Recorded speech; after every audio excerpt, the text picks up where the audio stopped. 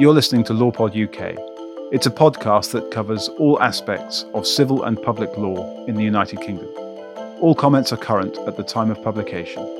It's a podcast that's brought to you by the barristers at 1 Crown Office Row, and this edition is presented by Rosalind English. We're all very accustomed to the idea of electronic money, particularly since lockdown, when cash all but disappeared. Money is represented electronically in our bank accounts, transferred electronically using debit cards or mobile banking apps. But cryptocurrency is another matter. In this episode, we'll be discussing the question of money that dispenses with the use of banks altogether. Here with me is Robert Keller, KC of 1 Crown Office Row, who's been studying the Law Commission's consultation paper on digital assets. Rob, welcome again to LawPod UK on what is a fairly technical subject. Not that you shy away from technical subjects, Rob, because I remember last time talking to you about artificial intelligence in healthcare. Yes, that's right.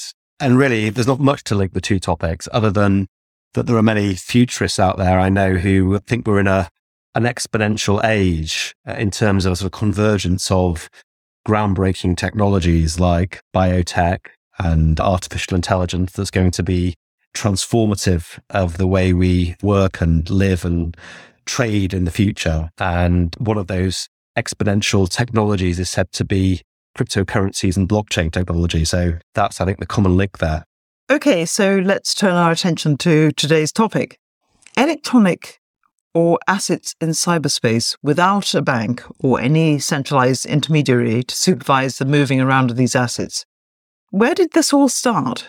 Well, it actually started, well, many people would say it started with the pseudonymous Satoshi Nakamoto, who published the Bitcoin white paper, in which he, as you say, proposed this idea of moving electronic money around without banks.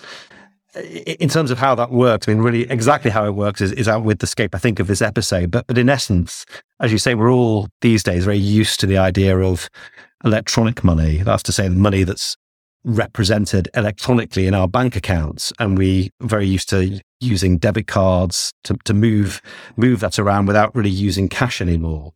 And what needs to be thought about is what actually is happening when I transfer money to you. Well, in essence, all that's happening is that there's a ledger which is controlled or supervised by a bank. And within that ledger, the amount in my account goes down and the amount in yours goes up. And so what we're really doing is relying upon the banking system and bankers to supervise the ledger. And what Satoshi Nakamoto proposed is this idea of no longer needing banks. Was it possible to have a system in which we no longer needed banks to perform this centralized intermediary role? And famously, the white paper was proposed, I think, against the background of the recent banking crisis back in that time.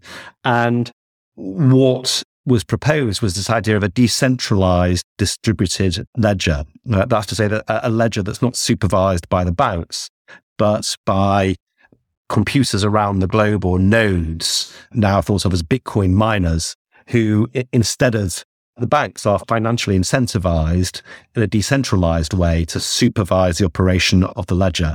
So that's in essence where the idea comes from. Can I just get this right? Are the miners humans?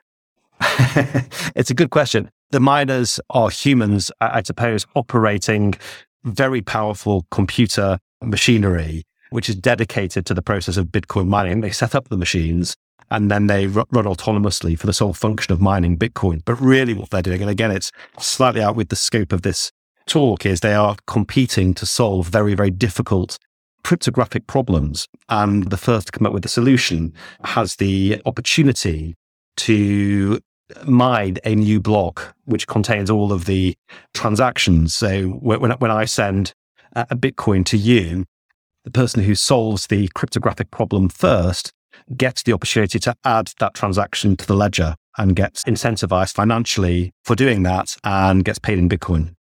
Okay, brilliant. Now we've fully understood what a cryptocurrency system is. Can I ask you, the next thing, What are these non-fungible tokens we keep hearing about? Well, I think, first of all, it's good to break that phrase down and explain what the difference between fungible and non-fungible is.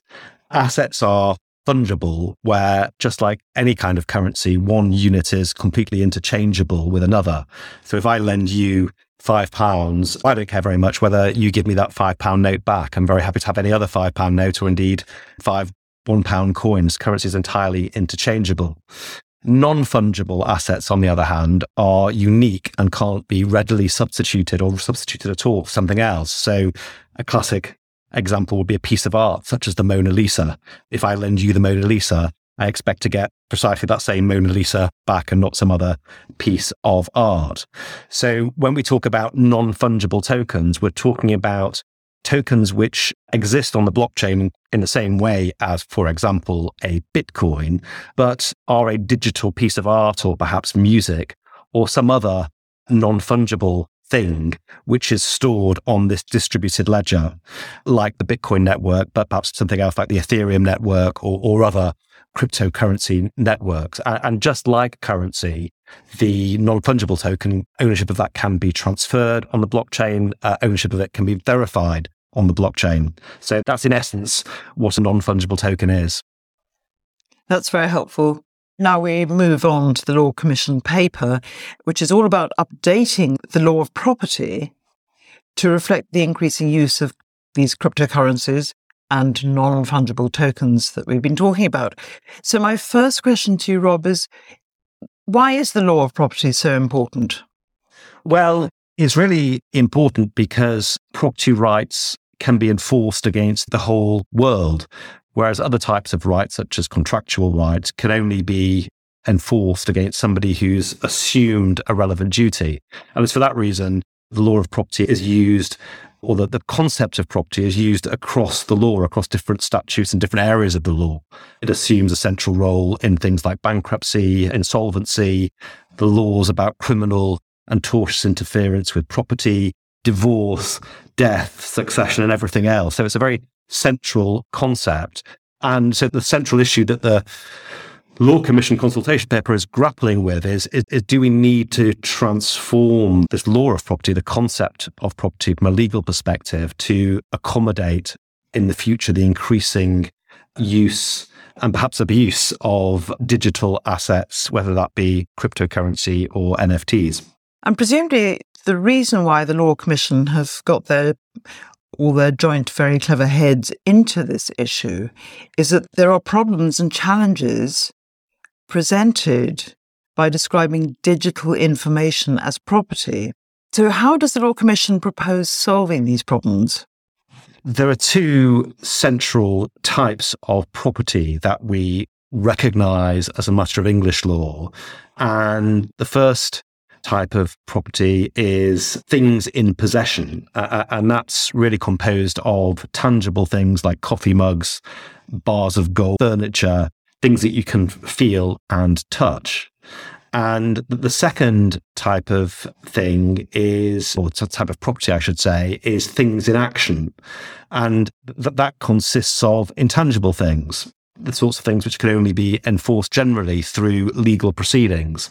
And good examples of this are debts or perhaps shares in a company. And so the central problem that the Law Commission is grappling with is that cryptocurrency NFTs don't really fit very neatly into either of those two categories.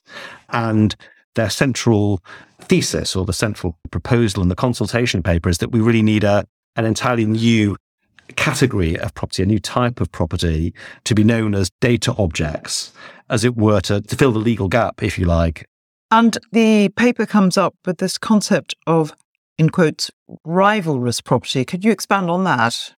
Yeah, so this is another one of the ideas which is used to address the problem of categorizing cryptocurrency as property. And one of the central problems with this is that information as a matter of English law and common law is not generally considered to be property.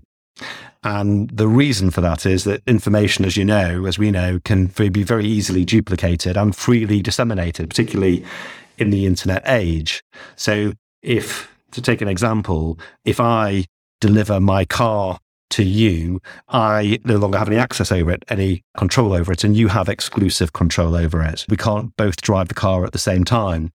If, on the other hand, I provide you with information, Rosalind, whatever that might be, we now both simultaneously have access to the same information. And moreover, you can disseminate that as widely as you wish, and everybody can have it on the internet at the same time, almost without limit. So that's one of the central problems, really, with categorizing information, including information which exists on the internet in data, in bytes, as property. So how does the Law Commission grapple with this? What does it do?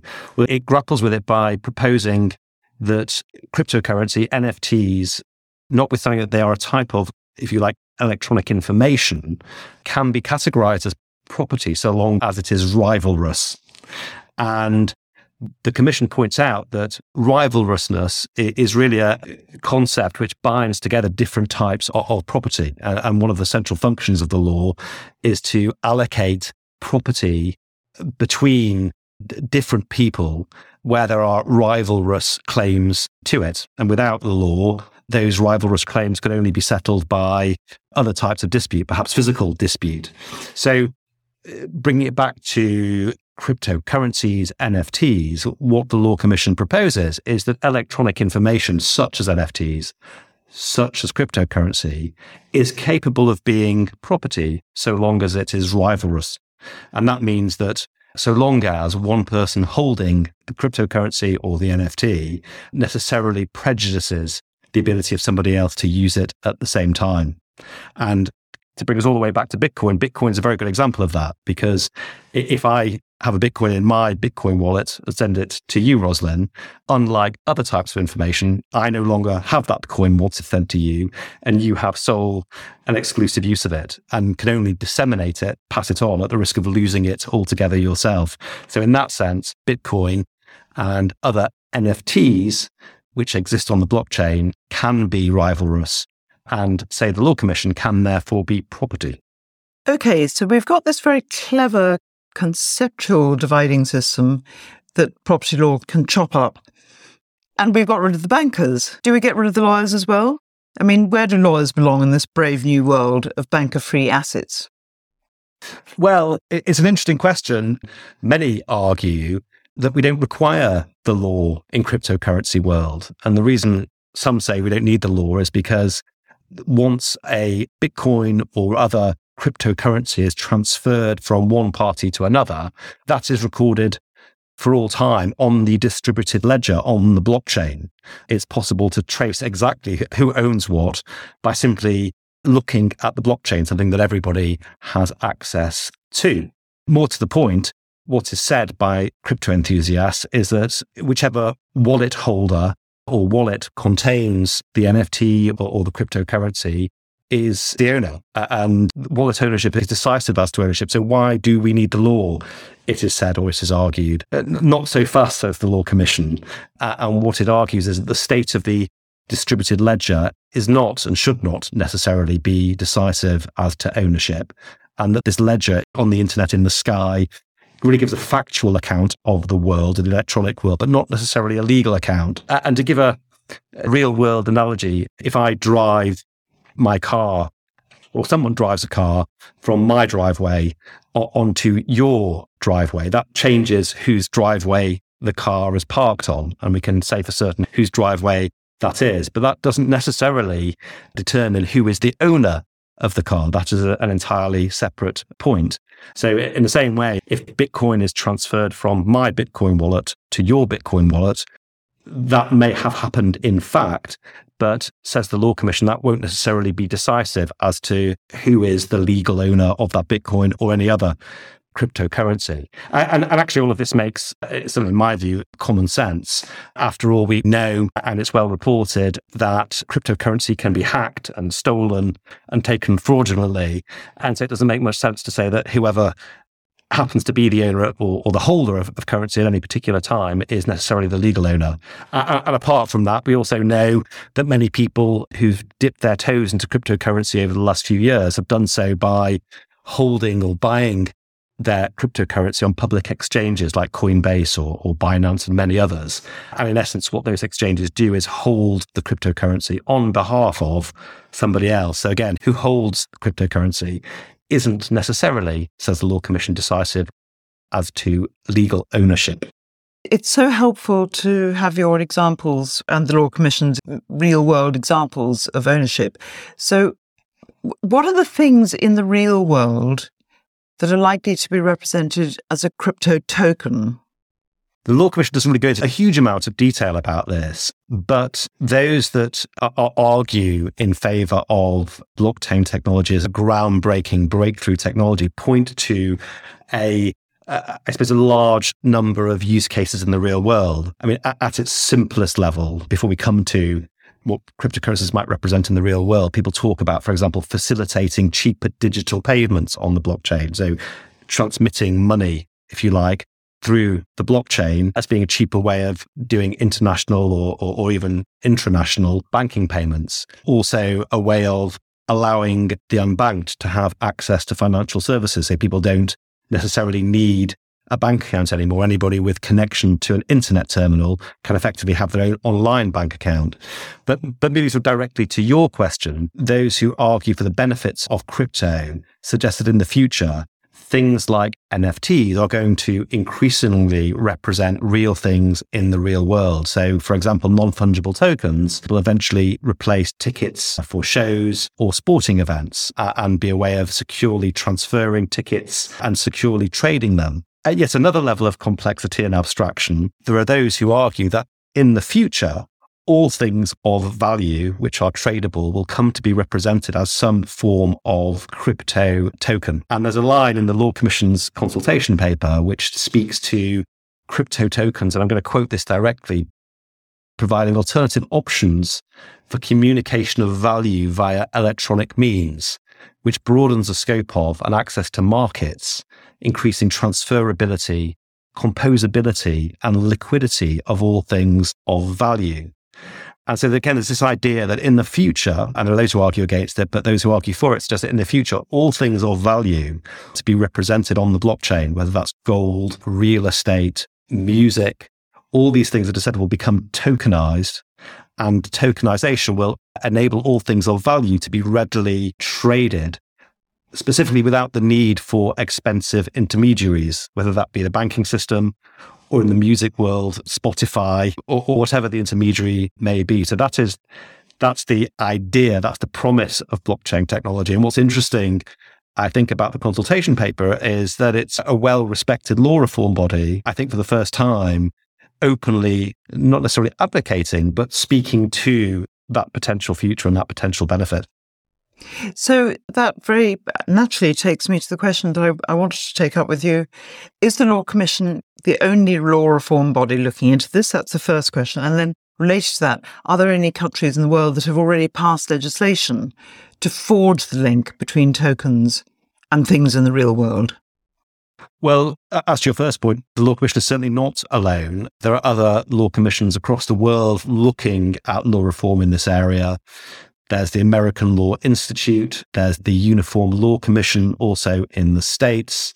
And internationally, there's the Digital Assets Working Group of UNIDROIT, which is an international law reform organization, also looking at analogous or parallel issues. And this suggests, certainly to my mind, that eventually we are going to see law reform across the world, which involves some sort of recognition of digital assets, which I think is a reflection of the fact that we're already seeing across the world digital assets, whether that be cryptocurrency or NFTs, traded globally. And eventually the law is going to have to catch up with that, and there's going to have to be a consistent international global framework for how we deal with the commercial reality of this trade.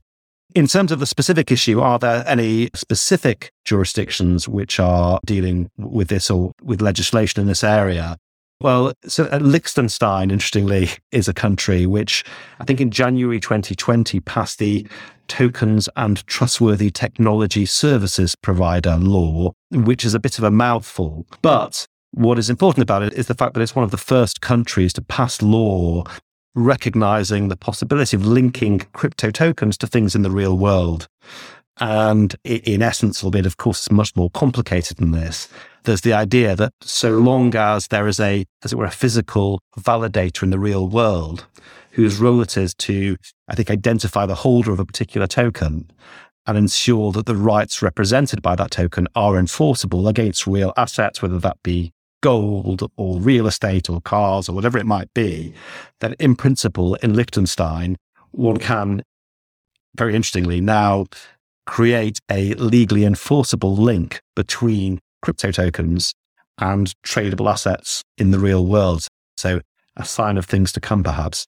So presumably, if we want to understand or predict the evolution of the law in this area and how it's going to affect lawyers and the courts in the future, we look to Liechtenstein.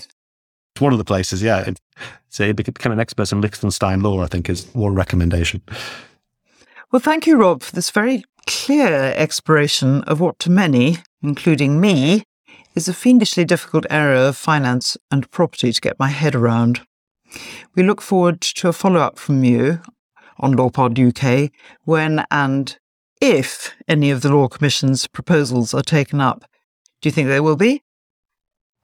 Well, who knows? But certainly I think if crypto is going to be anywhere near as transformative as the advocates say, then lawyers like me and you are going to have to become a lot more literate in this corner of the tech world. We're all going to have to catch up. And I hope at least this podcast has given some food for thought and some inspiration to some people to do just that. Well, Robert certainly has given me food for thought. Thank you. My pleasure. LawPod UK is presented by Rosalind English and produced by One Crown Office Row.